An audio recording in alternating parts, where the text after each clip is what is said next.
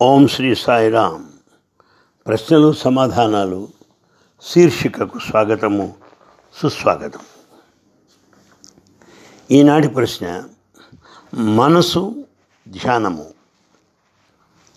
ఈ రెండింటికి ఉన్నటువంటి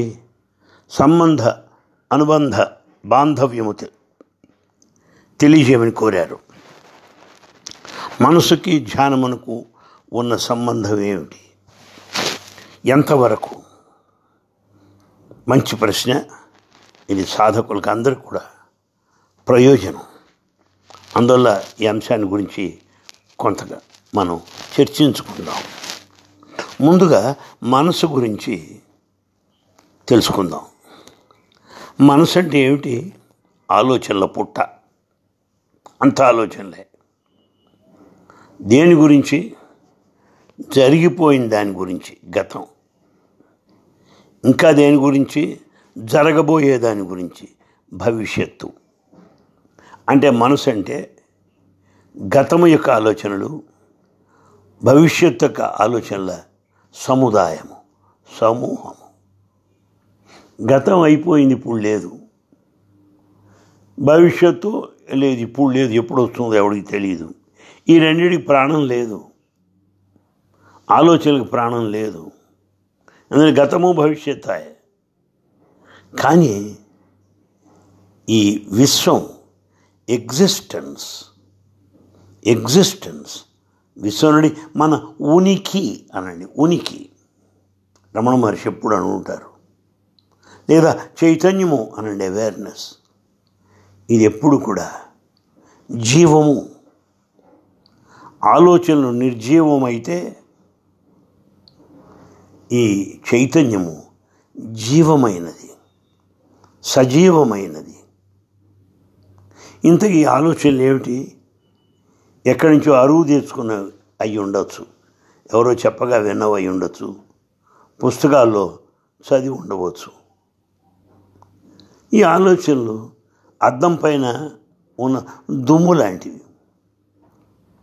ఇంకా ఆ మాటకు వస్తే ఈ ఆలోచనలన్నీ కూడా జన్మాంతరముల నుండి కూడా తెచ్చుకున్న మూట అని కూడా అనుకోవాలి. ఓ చాకలాడి మూటలాగా జన్మాంతరంగా తెచ్చుకున్నటువంటి మూట. వాసనలు అని కూడా మీరు అనండి కావలిస్తే. కానీ చైతన్యం అలా కాదు. ఎప్పుడు నిత్య నూతనము. ఇదేదో మూసుకొచ్చి ఇది కాదు, అరువు తెచ్చుకుంది కాదు. నిత్య నూతనము చైతన్యము.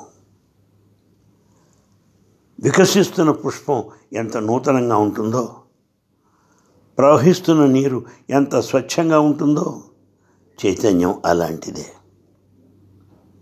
అందువల్లే పెద్దలు చెప్తారు, మనసుని అంటిపెట్టుకొని ఉండద్దురా, మనసే అంతా ప్రధానం అని అనుకోకు సుమా అని పెద్దలు చెప్తూ ఉంటారు. అయితే ఏం చేయమంటారు నన్ను? ఈ మనసు నుండి దూకి చైతన్యం ప్రవేశించమంటున్నారు. అంటే ఈ గట్టు నుంచి దూకి అవతల గట్టుకు చేరడం. ఒక్కసారి జంప్ చేయాలి. మనసు నుండి మనం జంప్ చేయాలి. దేనిలోకి? చైతన్య ప్రవాహంలోకి జంప్ చేయాలి. మనం చైతన్యంలో ప్రవేశించాలి.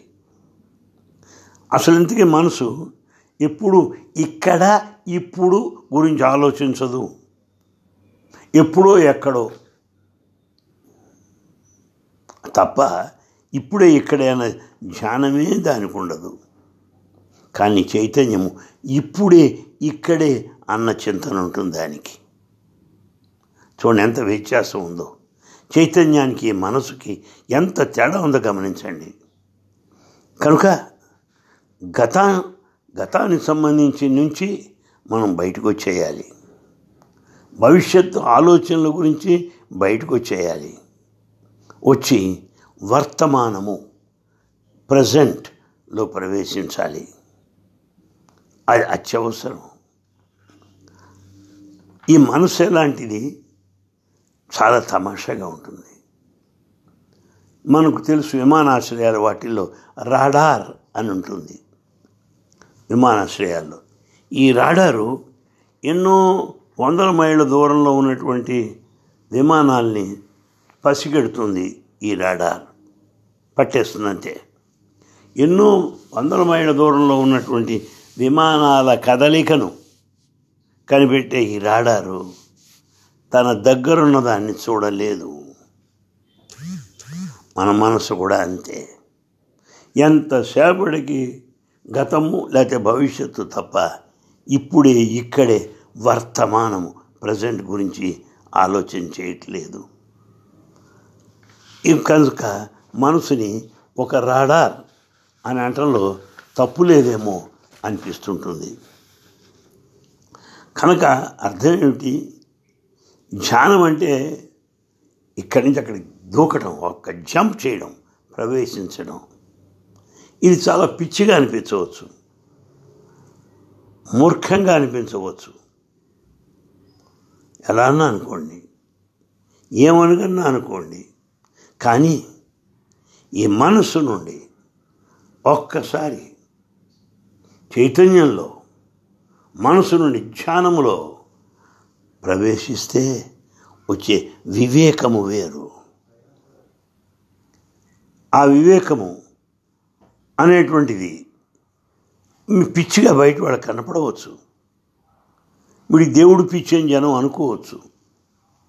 అనుకుంటే అనుకోనివ్వండి. అసలు జీవితమే ఆశ్చర్యకరమైనటువంటిది, జీవితమే మహాద్భుతమైనటువంటిది. మన మనసుకు అందేటువంటిది కాదు.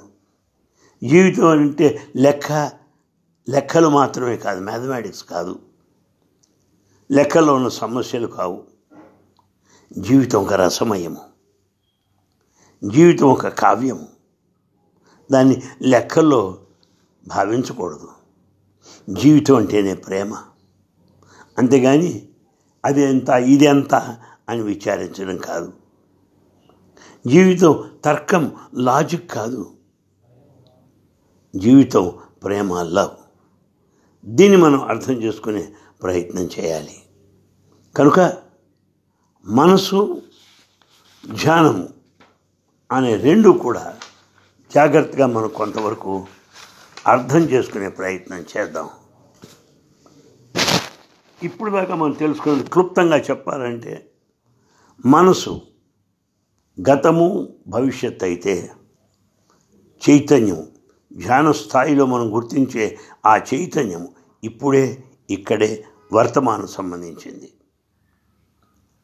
కనుక మనసుని అంటిపెట్టుకొని ఉండద్దు అంటున్నారు. మనసు నుంచి యువతలకు రమ్మంటున్నారు. అది చాలా అవసరం అంటున్నారు. గతము భవిష్యత్తు వదిలేయమంటున్నారు. వర్తమానంలో జీవించమంటున్నారు.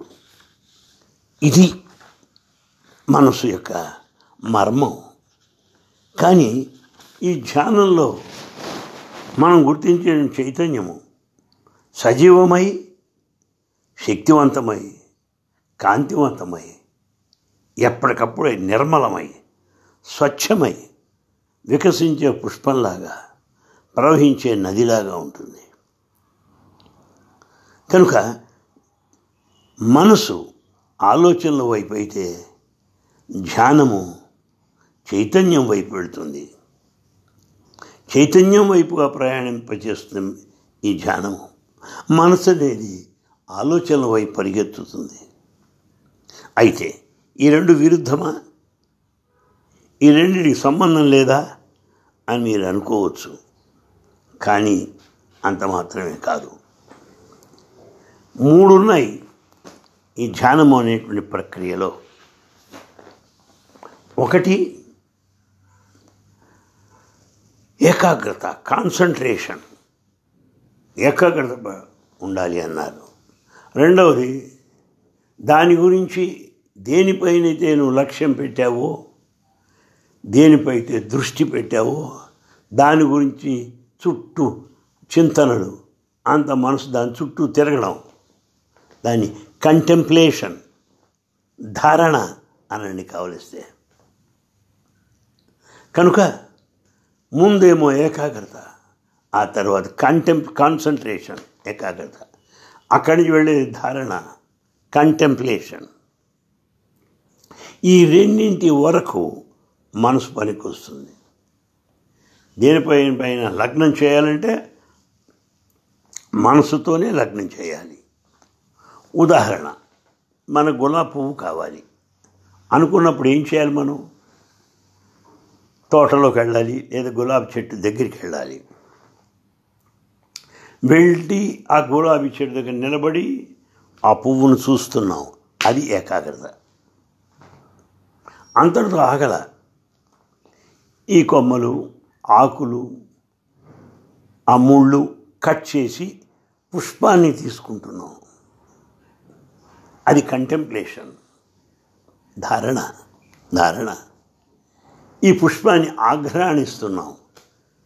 ఆ యొక్క సువాసనను ఆనందిస్తున్నాం. అది ధ్యానము. కనుక పుష్పము పైన దృష్టి పెట్టడం ఏకాగ్రత అయితే, తదితరములన్నీ కూడా తీసివేసి ఆ పుష్పం గురించి ఆలోచిస్తూ ఉండడం ధారణ, కంటెంప్లేషన్. ఆ పుష్పం యొక్క సువాసనను ఆఘ్రాణించడం మెడిటేషన్ లేక ధ్యానము అని పిలవాలి. అయితే మనసు ఎంతవరకు పనిచేస్తున్నది? కాన్సన్ట్రేషన్ పనికి వచ్చింది, దృష్టి లగ్నం చేయడానికి, దాని గురించి చింతించడానికి. అదే చింతన, దాని కంటెంప్లేషన్ అంతవరకు పనికి వచ్చింది. ఇక మూడవ స్థాయి ధ్యానము అని వచ్చేప్పటికీ అక్కడ మనసు పనికిరాదు. ధ్యాన స్థితిలో మనసు లయము చెందుతుంది. నీవు లేవు, నేను అనేది లేదు, మనసు లేదు. ఈ మనసేగా నేనంటే అహంకారం అన్నదే. కానీ ధ్యానంలో ప్రవేశించేప్పుడు నేను, అహంకారము లేవు. అంటే శూన్య స్థితిలో ప్రవేశించావు. వాసనారహితమైన, ఆలోచనారహితమైన స్థితిలో ప్రవేశించావు. అదే ధ్యానము. కనుక మనసు ధ్యానము వ్యతిరేకములా కాదు. మనసు రెండింటి వరకు పనికొచ్చింది. Concentration, contemplation. తీసుకెళ్ళి అక్కడ వదిలిపెట్టి అదృశ్యమైపోతుంది. అక్కడ ఈ మనసు అదృశ్యం కాగానే వచ్చే స్థాయి ధ్యానము. తద్వారా అనుభవించేటువంటి, గుర్తించేటువంటి చైతన్యము. కనుక మనసు ధ్యానము విరోధములు కావు. మనసు అనేది ధ్యానమునకు దారితీస్తుంది, ధ్యానమునకు సహాయకారిగా ఉంటుంది. మనసు లేని వాడికి ధ్యానం చేసేది ఏమిటి? ఉండాలి. అది మనం గమనించిన విషయం. అంటే ఒక వస్తువుని తీసుకెళ్ళాం, వస్తువుని తీసుకున్నాం, మోసుకెళ్ళాం, అక్కడ వదిలిపెట్టి వచ్చేసాం. ఇక మనం అక్కడ ఆ వస్తువుని అంటి పెట్టుకొని లేము, రైల్వే పోర్టర్ లాగా. అదేవిధంగా మనం మనసుతో కాన్సన్ట్రేషన్, కంటెంప్లేషన్ రెండు స్థాయిలు దాటి మూడో స్థాయి అయినటువంటి ధ్యానంలో ప్రవేశించాం. అక్కడ మనసు లేదు, మనోలయం అయింది. ఇక్కడ ఆలోచించే విషయం ఏంటంటే, కొందరు అంటారు నేను గంట ధ్యానం చేస్తాను అండి అని. నీకెట్లా తెలుసు? గంట అయిందని ఎట్లా తెలుసు నీకు? ఎవరిని తట్టి లేపారా? అలారం పెట్టుకున్నావా? అరగంట చేసావు, నీకెట్లా తెలుసు? కనుక అరగంట, గంట, పావు గంట అనేది కాలము, టైంకి సంబంధించింది. కానీ ధ్యానము కాలమునకు అధిగమించింది, దాన్ని దాటిన స్థితి. మరికొందరు అంటారు మా ఇంట్లో ఉండే ఒక మెడిటేషన్ హాల్ ఉంది, ధ్యానం చేయడానికి ఒక గది ఉంది. సో కనుక ఆ గదిలో ధ్యానం చేస్తే బయట పరధ్యానం చేస్తావా? బయట ఏం లేదా నీకు? అంటే ధ్యానం ఆ గదికి నువ్వు పరిమితం చేశావు, స్పేస్. కానీ ధ్యానము స్పేస్కు సంబంధించింది కాదు. కానీ ధ్యాన స్థితి టైం, కాలమునకు, స్పేస్, ఆ ప్రదేశమునకు సంబంధించింది కాదు. దేశ కాలములకు అధిగమించిందే ధ్యానము. కనుక నేను ఇప్పుడు చేస్తాను, అప్పుడు చేస్తాను, అక్కడే చేస్తాను, ఇవన్నీ కూడా అర్ధరహితమైనటువంటి మాటలు. తరువాత ధ్యానంలో నాకు ఇలా కనపడింది, ధ్యానంలో నీకు అనిపించింది, అది కూడా పొరపాటే. నువ్వు లేవు అక్కడ. ఒక పంచదార బొమ్మని నీటిలో వదిలినప్పుడు ఆ బొమ్మ కరిగిపోయింది. ఇక బొమ్మ ఏది? ఎలా ఉంది? తీగా ఉందా? నీరు లోతుగా ఉందా? నీరు తక్కువగా ఉందా? అడుగు, అక్కడ బొమ్మే లేదు. అదే రీతిగా ఈ ధ్యానానుభవం ఉన్నదే చెప్పేది కాదు.